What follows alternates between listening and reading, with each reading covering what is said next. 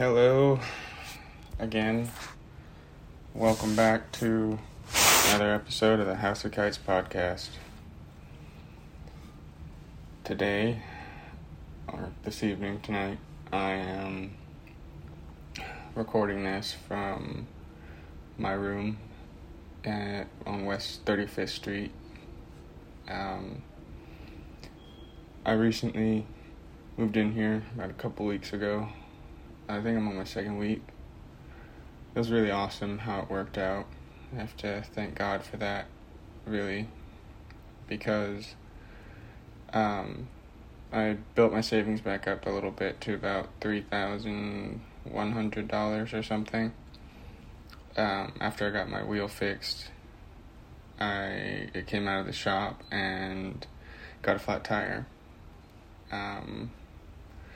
And on top of that, my starter gave out right in the Ralph's parking lot, and had to call a tow truck, and they towed it back to my cousin's house. And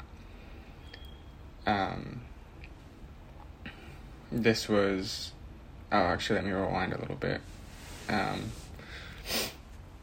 Just a little bit before that, I was promoted at work from dishwasher to line cook. And again, I wish I would have made an episode when that was all fresh. But I'm glad I got to express that through a phone call with my brother about how interesting that experience was.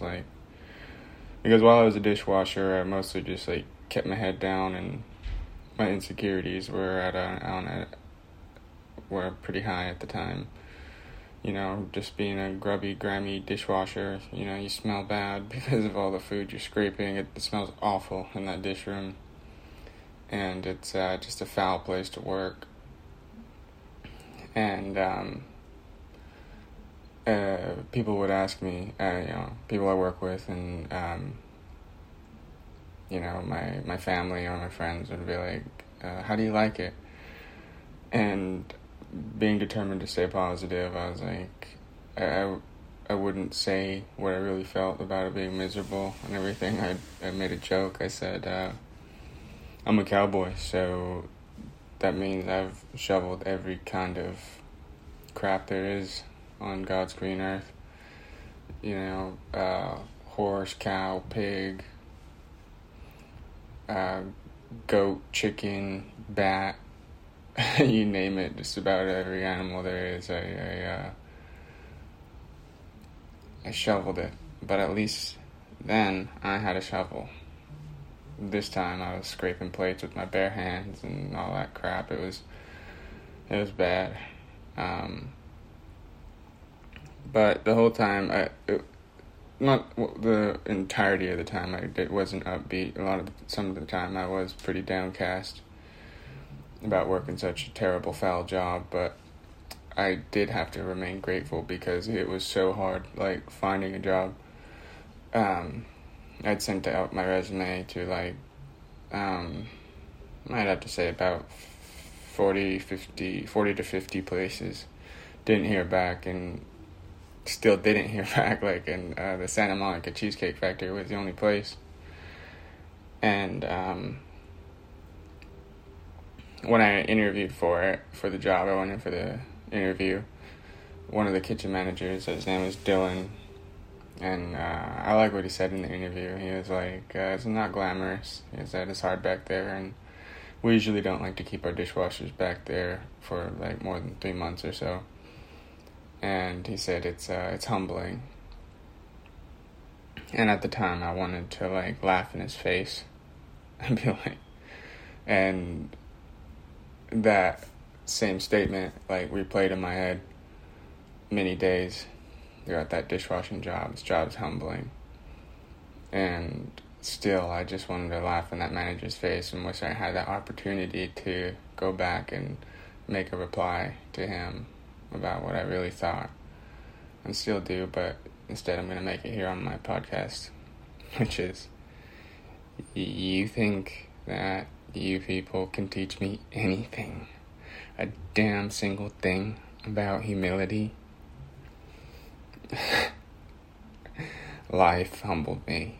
I had to learn humility when I would get disciplined by my father, and sometimes it was rough, beat the crap out of me, get slammed, get hit, punched, all this stuff, and I would have to go and apologize for what I did to provoke him. And, I had to learn humility from watching my dad and living through my dad's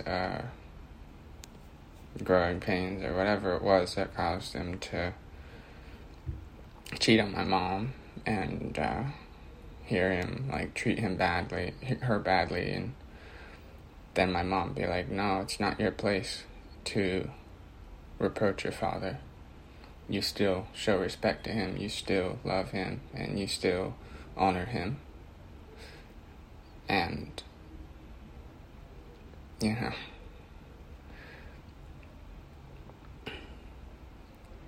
through friendships, getting betrayed by friends that I loved, girls that I loved, and standing before a judge and then hearing the bailiff say, the people of Humboldt County versus Justin Colgrove. That was humbling.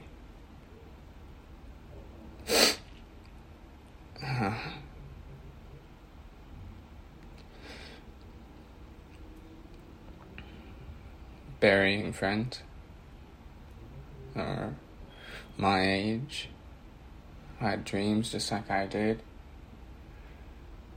who suffered like I did in their own way. And that was humbling. So this, washing dishes, that's a nice, easy spring afternoon at the park. That's what that is.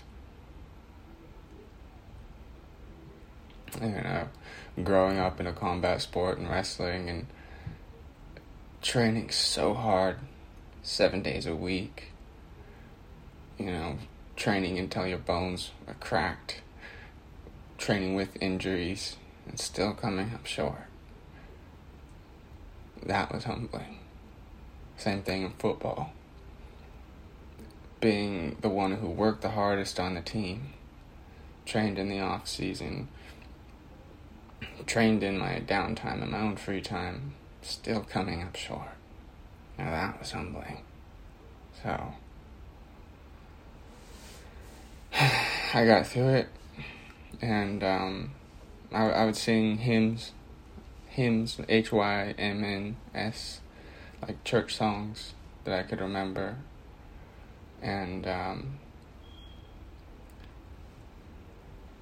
one of them, the most popular one I think I sang the most, was they that wait upon the Lord shall renew their strength.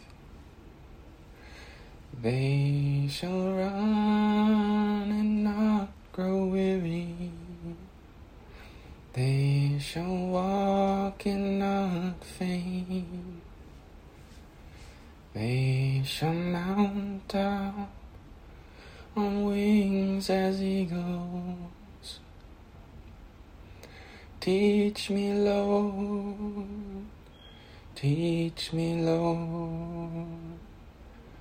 to wait. And there's another one that I sang in the dish room, and when my car was in the shop for the broken starter, and I'd have to walk from my cousin's house to the train station about 2 miles away, and so of course I would sing this song. And when I sang it, I started to sing it, I was walking by this flower tree, and a gust of wind blew, and a flower flew right into my left hand. And I still have that flower today, and I keep it in my Bible. And anyway, that song is Just a closer walk with thee. Granted, Jesus, let it be. Through the days of toil anear, if I fall, dear Lord, who cares? None but thee, dear Lord, none but thee. Just a closer walk with thee. Granted, Jesus is my plea.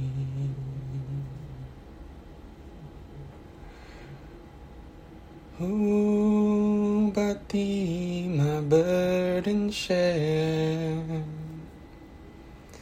None but thee, dear Lord, none but thee. Daily walking close to thee. Granted, Jesus, let it be. I don't know, I probably messed that up, and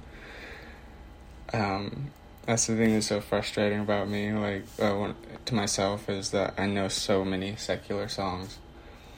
You know, I wouldn't miss a word, but I don't know a whole lot of hymns. But the ones I do, I just keep singing them over and over, and I could, spend another 20 minutes singing these songs, but that's what I would do to myself to encourage myself in that dish room. It gets so loud in there that nobody can hear you.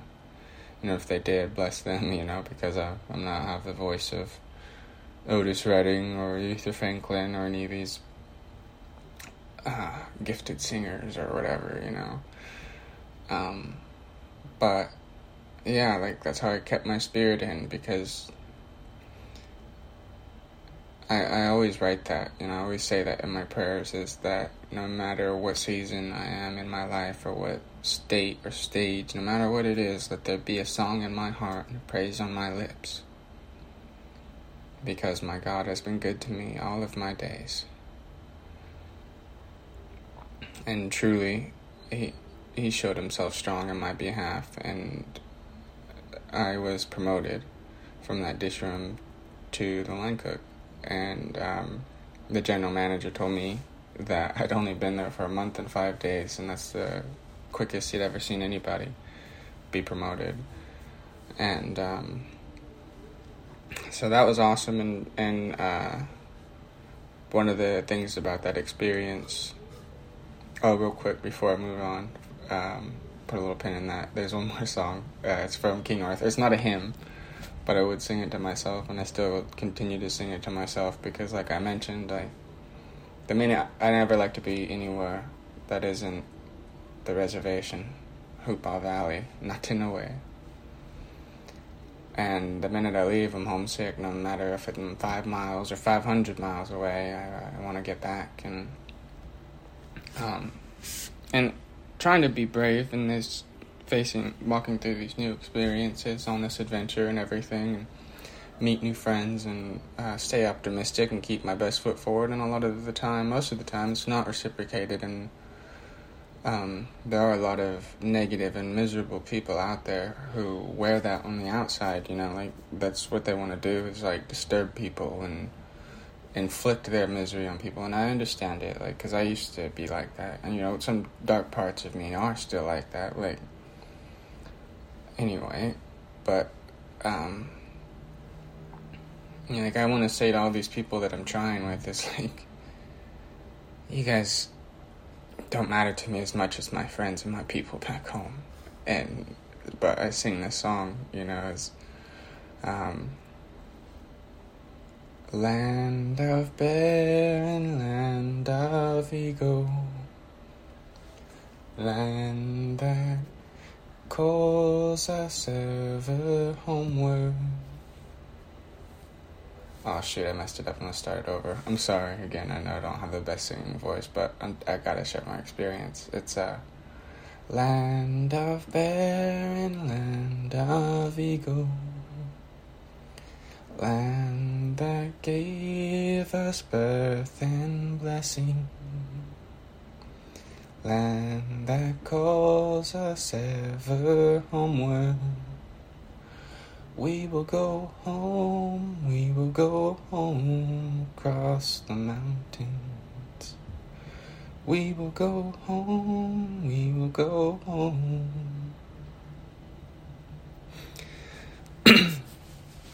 And one of the things that was so interesting about the experience about getting promoted was like the amount of new people that would talk to me, because the staff is pretty big. I'd have to say like 50 or 60 people, maybe more, with the wait staff and the bussers and the dishwashers, prep cooks, line cooks, managers, general managers, floor managers, all this stuff. It's a lot of people that it takes to make a restaurant function.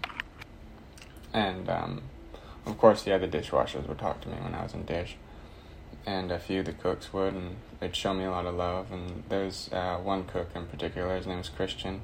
God bless him and keep him and preserve him and all his loved ones and all of his concerns.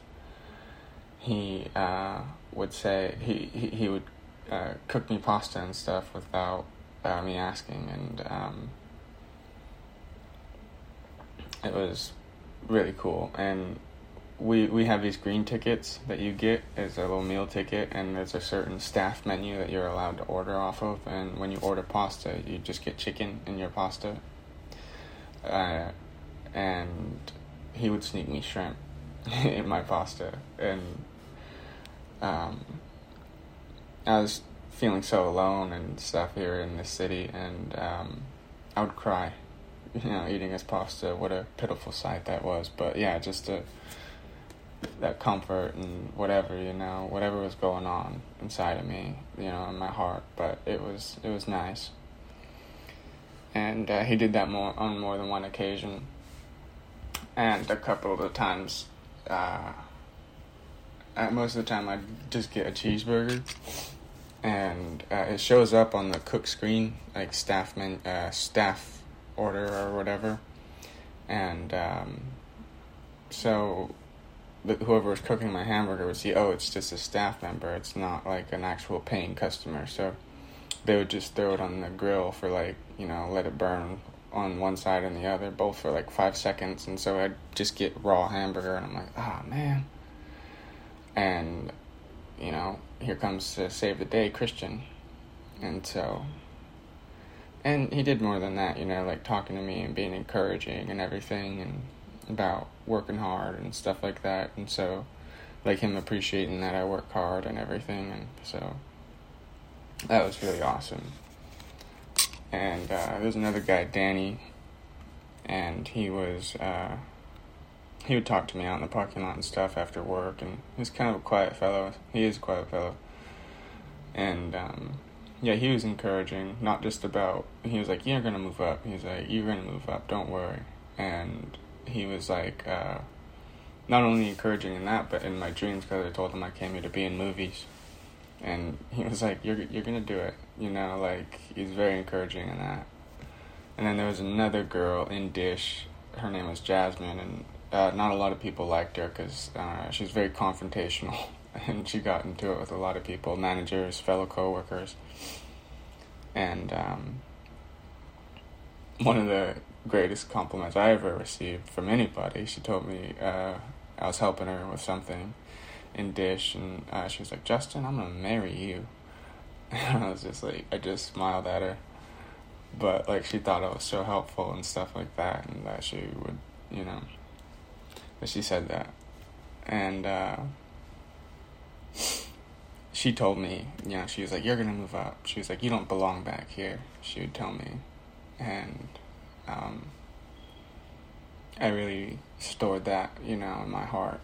Kept that in a little secret place, a little safe place, And another thing that she told me, she was like, you remind me of a young Johnny Depp, 21 Jump Street Johnny Depp, Nightmare on Elm Street. I was like, thank you. I have heard that compliment a few times in my life, and I love hearing it.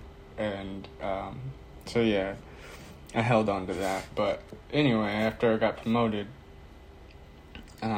more people started talking to me. The servers would talk to me now, and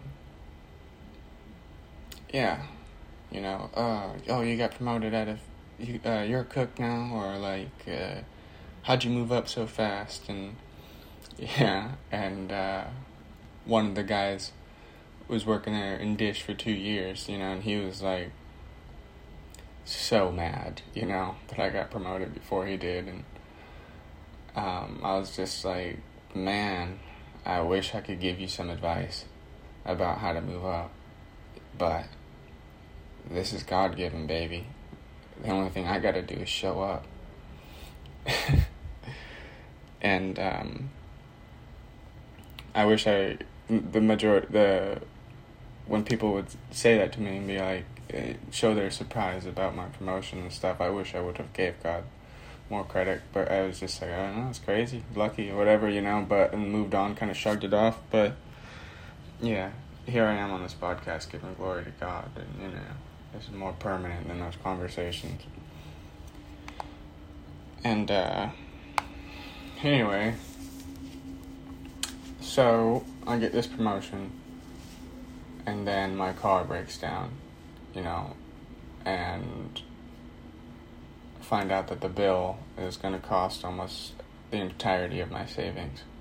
And I was like, man, what the heck? Like, am I going to have to go move back to Hoopaw now? Because I was just as much trouble finding a place to stay as I was finding a job, Again, like 40 to 50 requests, and people were like, nothing worked out. And my time was up at my cousin's house. They said I could stay there for a couple months. It'd been a month and 3 days, 2 months and 3 days. So I was definitely overstaying my welcome, and felt a lot of that pressure. And so, wouldn't you know it, though? And I got a call from the place I'm currently staying now.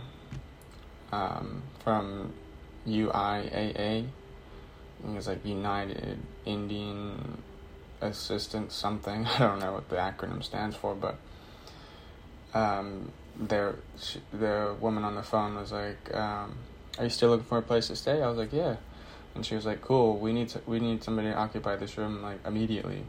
And she was like, "The rent is $1,300," and my heart just sank because I was about to spend all this money on my car. And she was like, but,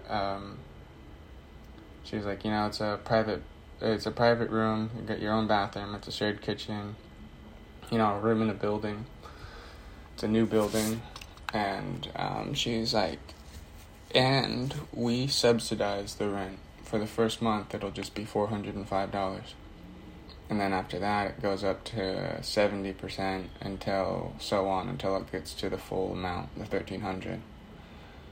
And I was just so humbled and blessed, and that day when I walked to work, like I was just like crying, joyful tears, that life was working out for me like this, and God was blessing me. And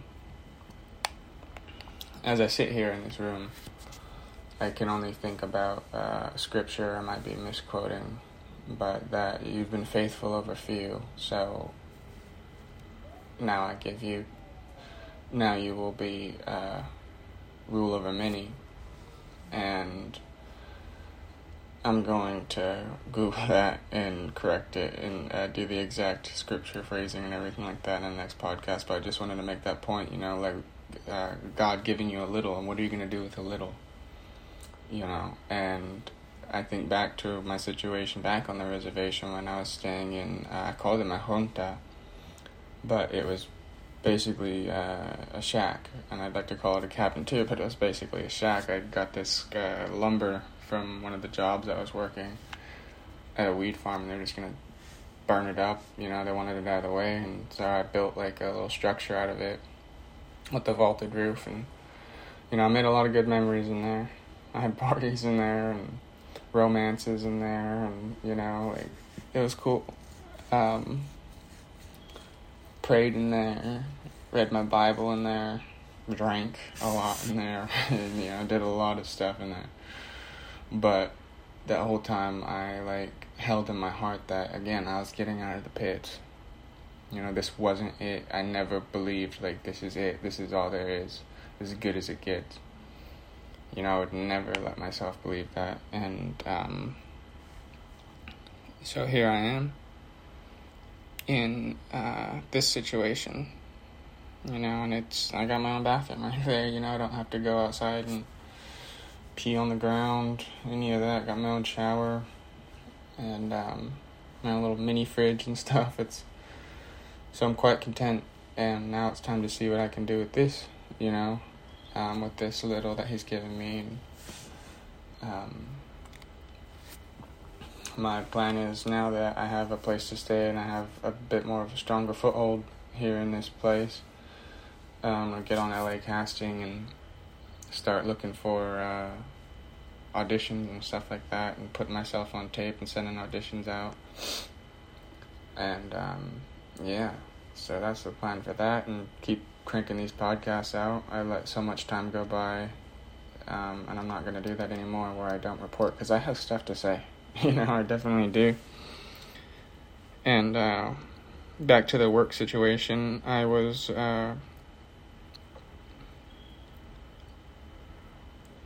getting it down. I was getting shifts and stuff like that, learning the new job and everything, and then they would ask me to go back to Dish.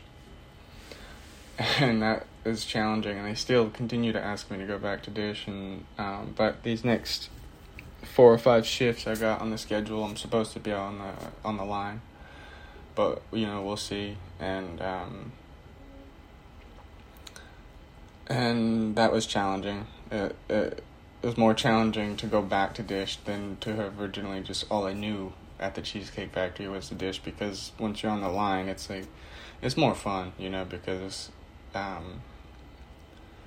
the energy is crazy, you know, crazier on the line, because you're like sending plates out and stuff like that, and the other cooks and everything like just yelling for, oh, I need this and that and all this other stuff. And so that's really awesome. And when the waiters come up to you and the waitresses come up to you, most of the time they say, you're like, oh, I need a fried tin, or I need 5 tins of fries, or I need this side of this sauce, or whatever. They're like, thank you, chef, and all this stuff. So like, it's the little things, you know, and that makes you feel like, oh yeah, this is better than Dish, and more fun. And you get like more moments to like stand there and chill for a minute, you know. And so it's harder to go back to Dish. And at the time, I like took it personal, and I was like, man, these managers are just being haters, you know, like, because you know, maybe I was like a bit too giddy about my promotion and about like the increased attention I was getting, you know, from the other staff members and stuff. And maybe I was like, the managers are just jealous, you know, that I'm getting this attention or whatever, so they gotta bust me down to Dish and make me dirty and all this other stuff. And I was like, but you know, in my prayer life and in my thought life, I did not let that like self-pity and that other stuff like remain. I was just like, you know what, none of them raised me up, so they can't put me back down. And I didn't come here to work in a restaurant, you know, like, this is just what I'm doing to pay the bills and to survive and stuff. And I just kept telling myself that, you know, I keep telling myself I'm not going to be here long, you know, because since I've started my work life, you know, at the age of 13, I never stayed at any job for like too long, you know. It always feels like it goes by like that, you know. And so I have no reason to believe that this will be different, you know. God always has something next for me, like a new territory for me to go into, and like bring my presence and my existence and who I am and my light, you know, and into a different territory, you know. And, you know, like, because God always has a remnant, and I am that remnant. I am imperfect, for sure, an imperfect believer with all of the vices that I have, but I always try to do that, like put my best foot forward and get people to talk about what they really want in life, you know, and encourage that and give life to that, rather than just talk about our current job, you know. I will say this a million trillion times again, quoting Miles Monroe, a Bahamian preacher, when he said that a man has his job and he has his work. His job is what he does to pay the bills and survive, and his work is why he was created and put here on this earth, why he was given breath and the ability to walk and exist and do things with his hands, and you know what I mean? Like, that's why. And so that's what I like to do, and that's what I do. You know, I get people to talk about their work. And I can't help but think that, you know, like in every job that I've ever worked, it's like people during their break time, lunchtime, or whatever, or like after hours of work when we're hanging out, like they would talk about the job, and I'm like, man, this world would be such a better, much more pleasant place to live in if people talked about their work as much as they talk about their job. You know, like, what are we doing to improve our quality of life, and what can I do to help you? Like, is there anything I can do? You know, I don't have $1 million, but I got 2 hands. I have a willing heart and a belief system, like a monolithic belief system, you know, and faith that these things can work out. So what can I do?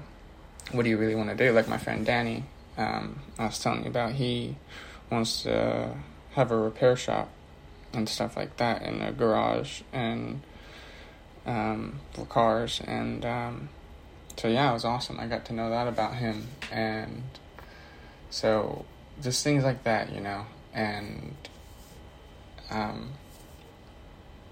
have another friend, Dalton, and you know, he moved here from Maryland, and he wants to be in the entertainment industry too. Like, music is a primary thing, but he wants to do movies and television and all this stuff. And I was like, and I just recently hung out with him yesterday. I went to his place for a bit and we had a great conversation. It was really cool, really comforting and stuff. Like, we were in similar situations about, like, you know, trying to deal with loneliness and all this stuff and the frustrations of like trying to break into the industry. And I told him that we're allied. We've made an alliance on how to break into this entertainment game, but there's something more important that we've allied ourselves against, and that is against the darkness of this world, against despair. Because if we don't believe, then there's nothing left but to hang our heads, you know. And so I'm really grateful to God that He made that friendship possible. And so I'll probably be talking about that guy a lot more. You know, we're going to do projects together and create a lot of art together. And one of the things I told him, though, was that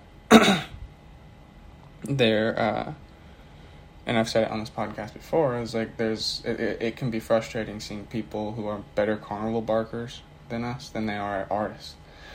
So they're more successful and they're able to make a living by selling curtains, but once that curtain drops, they don't have a show. And we have the show, but we can't. We're not so good. We still have to learn about how to be carnival barkers, I guess, or meet people who are good at that and partner with them or whatever. But anyway, such a blessing to talk to that guy and be his friend. And anyway, so I'm ready for more, though. I feel like, you know, like I've gotten established a little bit here, and so yeah, I'm ready to start crack on with the real business while I'm here. Oh, but there's another little point I want to vent out about.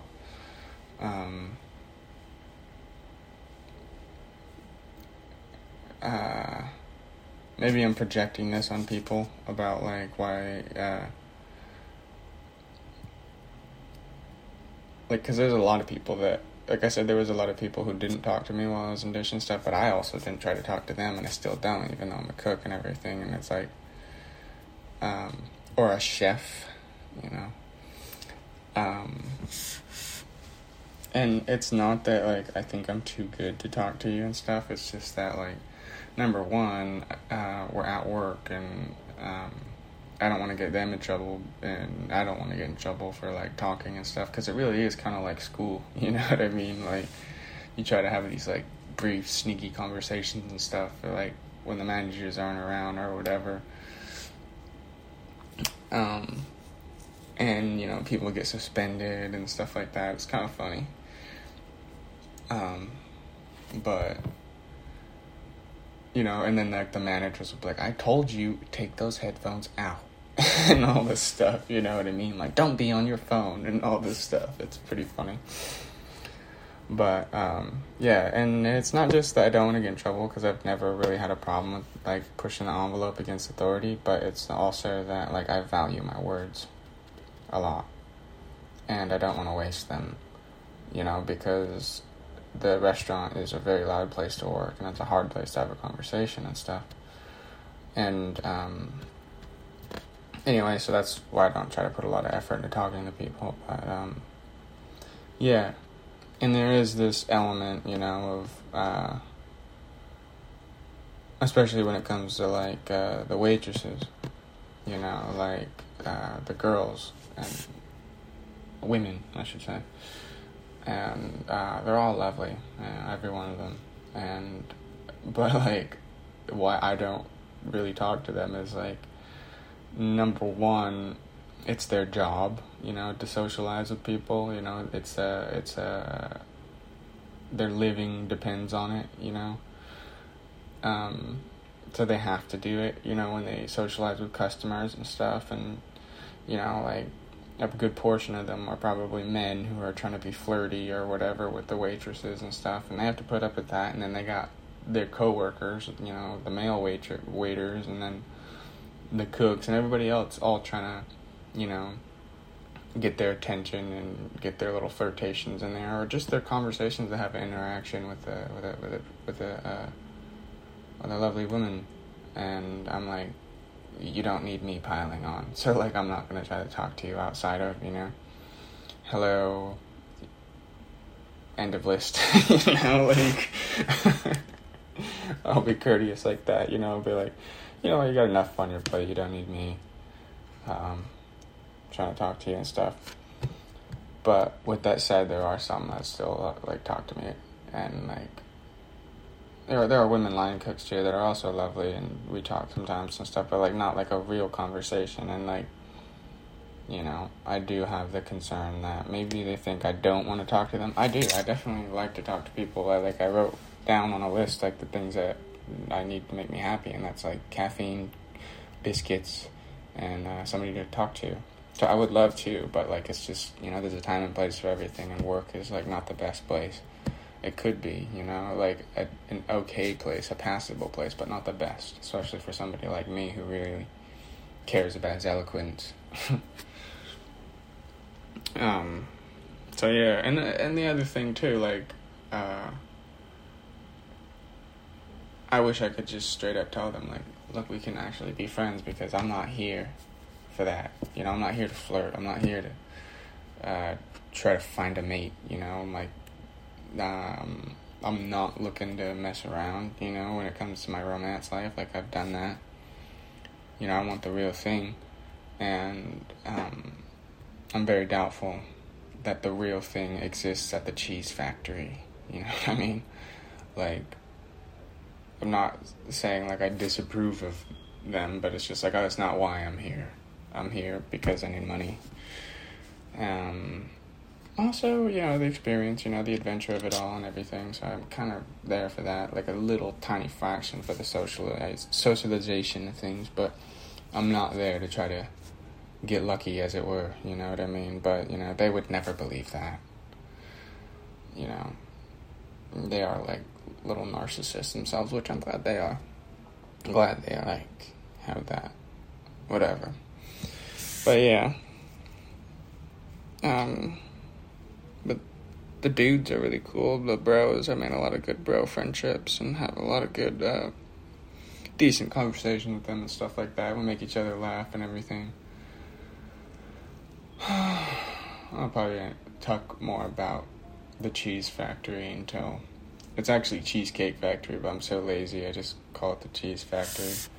You know what I'm talking about.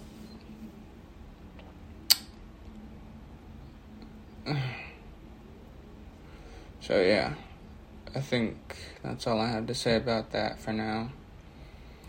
Oh, wrong. In conclusion, I will wrap it up with this. Like I said about my living situation, I've gone from that shack that I built myself to this place that's actually got, electricity, and I don't have to run a power cord out here. My own bathroom, running water, all this stuff, I moved on, and God raised me up, and He gave me a better situation. I'm here in this city. I wanted to come to the city. He made a way for me to come here. And the other, where I work, He showed my favor. He showed me His favor, the crown of favor that is on my life, that I was promoted so quickly, and even people around me took notice that happened very quickly. And it was actually funny about me using the euphemism of pits. One of the things they call it at work is the dish pit. And one of the waitresses asked me, when I was newly promoted, was, "So you made it out of the pit, huh?" I was like, "Yes, ma'am." And, yeah, this brief little tangent, but, it was, I don't feel like I'm accurately expressing, because it's been so much time has passed since that first day of the promotion, but the feeling isn't as fresh. But it was really strange, though, like I said, to have so many people, now, willing to talk to me, now that I'm not, now that I'm, a couple millimeters up on the hierarchical ladder that exists in the restaurant. Which is funny to me, because at the end of the day, it's like, we're all still working in a freaking restaurant, in the service industry, the hospitality industry, that I like to call it. So even if, I'm catapulted to the very top rung of this hierarchical ladder, I'm still at a restaurant. So it doesn't really matter that much. I guess it does. I don't want to sound ungrateful, but you know what I mean? It's like, this isn't it. You know what I mean? So, it's not a big deal for me to go back to dish and do some dishes, because I'm not going to be here long. This is just a stepping stone, and this is just where the territory and the province that I'm assigned, my post for now, but it's going to move on. But it was a type and a shadow of what's about to happen in my real career as an entertainer, about I am going to be cutting to the front of the line in that industry, and God was able to prepare me for it, There's other examples and instances in my life where I can see that I've been prepared for what's about to happen in my life. But this one was just so specific and in my face about, this is what it's going to be like. People who never would even spit on my shadow are now, going to talk to you. And, for whatever reason, now they take notice. And, to be humble in that, to not be like, you didn't care who I was before this, which I would like to do. And, because I would in my flesh, I would wrongfully like to do that. And just when I am an established artist, I would like to go back to the cheese factory and to those managers and just, just be obnoxious and do some kind of gesture to be like, I don't even know. I would have to be creative, but I'm not going to spend the mental energy on doing, flip them off or something. I don't know. But something to be like, haha, don't get your hands on me now, I'm moved on from this place. But when I do return to the cheese factory, as a customer and stuff, just to say hi to everybody and revisit, man, this was an interesting step in my journey, an interesting destination that I stayed at, and it's just in post, a lot happened here. I will do it humbly. I will be humble and gracious. I'm gonna go back into the kitchen, into the line, and tip the cooks. You know, I don't know how much money, but I will tip them because they don't get tipped, obviously. But yeah, I don't know. It's just awesome.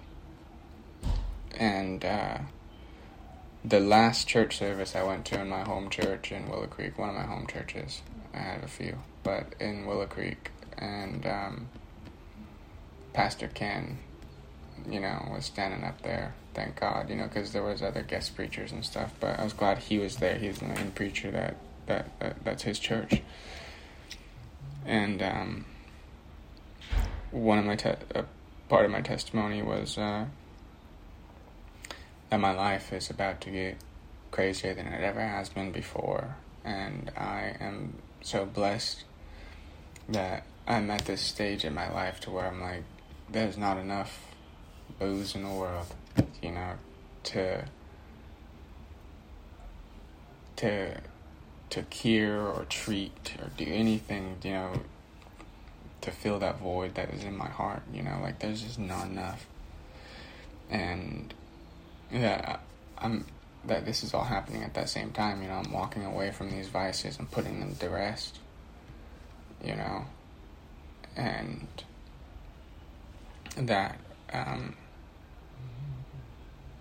but that time wasn't wasted when I was so engrossed in my vices and the drinking and the smoking and the promiscuity, and the party life, the nightlife. Because when people would try to talk to me and stuff and open up to me, like, in the middle of these, like, I'm like, we're partying, dude. Why are you putting this on me? Why are you opening up to me like this? And even in my drunken state, I would share my faith with them, and I hated saying that. Like, I know it doesn't look like I'm a Christian because I'm standing here drinking with you, but I am, I believe in God with my whole heart and soul. And there's a scripture in the book of Matthew about take the worthless servant and cast him into the outer darkness. And the devil is a created being. He is not omniscient. He is not like God. He doesn't know the future. All he knows is the past to hold it against you and to try to condemn you and accuse you. He is the accuser of the brethren. He doesn't know your future. And so, while I was in that outer darkness, he must have been pretty happy, pretty pleased with himself. But God and I, we pulled a fast one on that devil, because in that outer darkness, I taught my friends how to sing Amazing Grace, and I led them in the Lord's Prayer. And I told them that we are getting out of this pit. So many of them talk about suicide and how they fight with it, and I believe them. I don't think they're just trying to get attention. And I tell them, we don't have to die to go to hell. We're already here. But there's a flip side to that coin. And that is that we don't have to die to go to heaven either. We just have to build it and fight for it. But first we have to believe in it. So even in that darkness, even at the bottom of those pits, I talked about it. We can have more. It's good to be content with what you have, and that to make peace that you can't have everything. You just can't have everything. But we can still have more. Our quality of life can be improved. It can happen. It will happen. And so here I am in this filthy city with so many self-involved people who are just so entrenched in self-worship. And I'm walking it out. I'm walking the walk. Right here, this very second, baby. I'm walking the walk. I'm walking the line. And praise God, I'm doing it sober.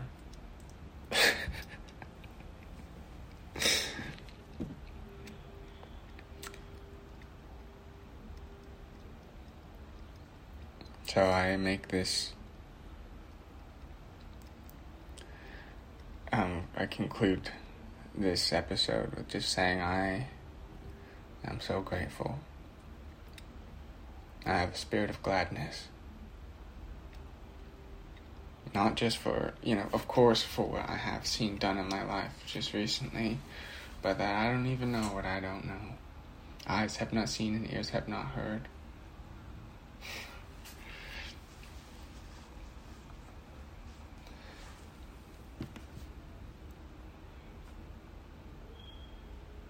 I know that there is so much more that God is going to do with me and in my life. And I pray that my flesh be hidden behind the cross, and that I never say it was because of me.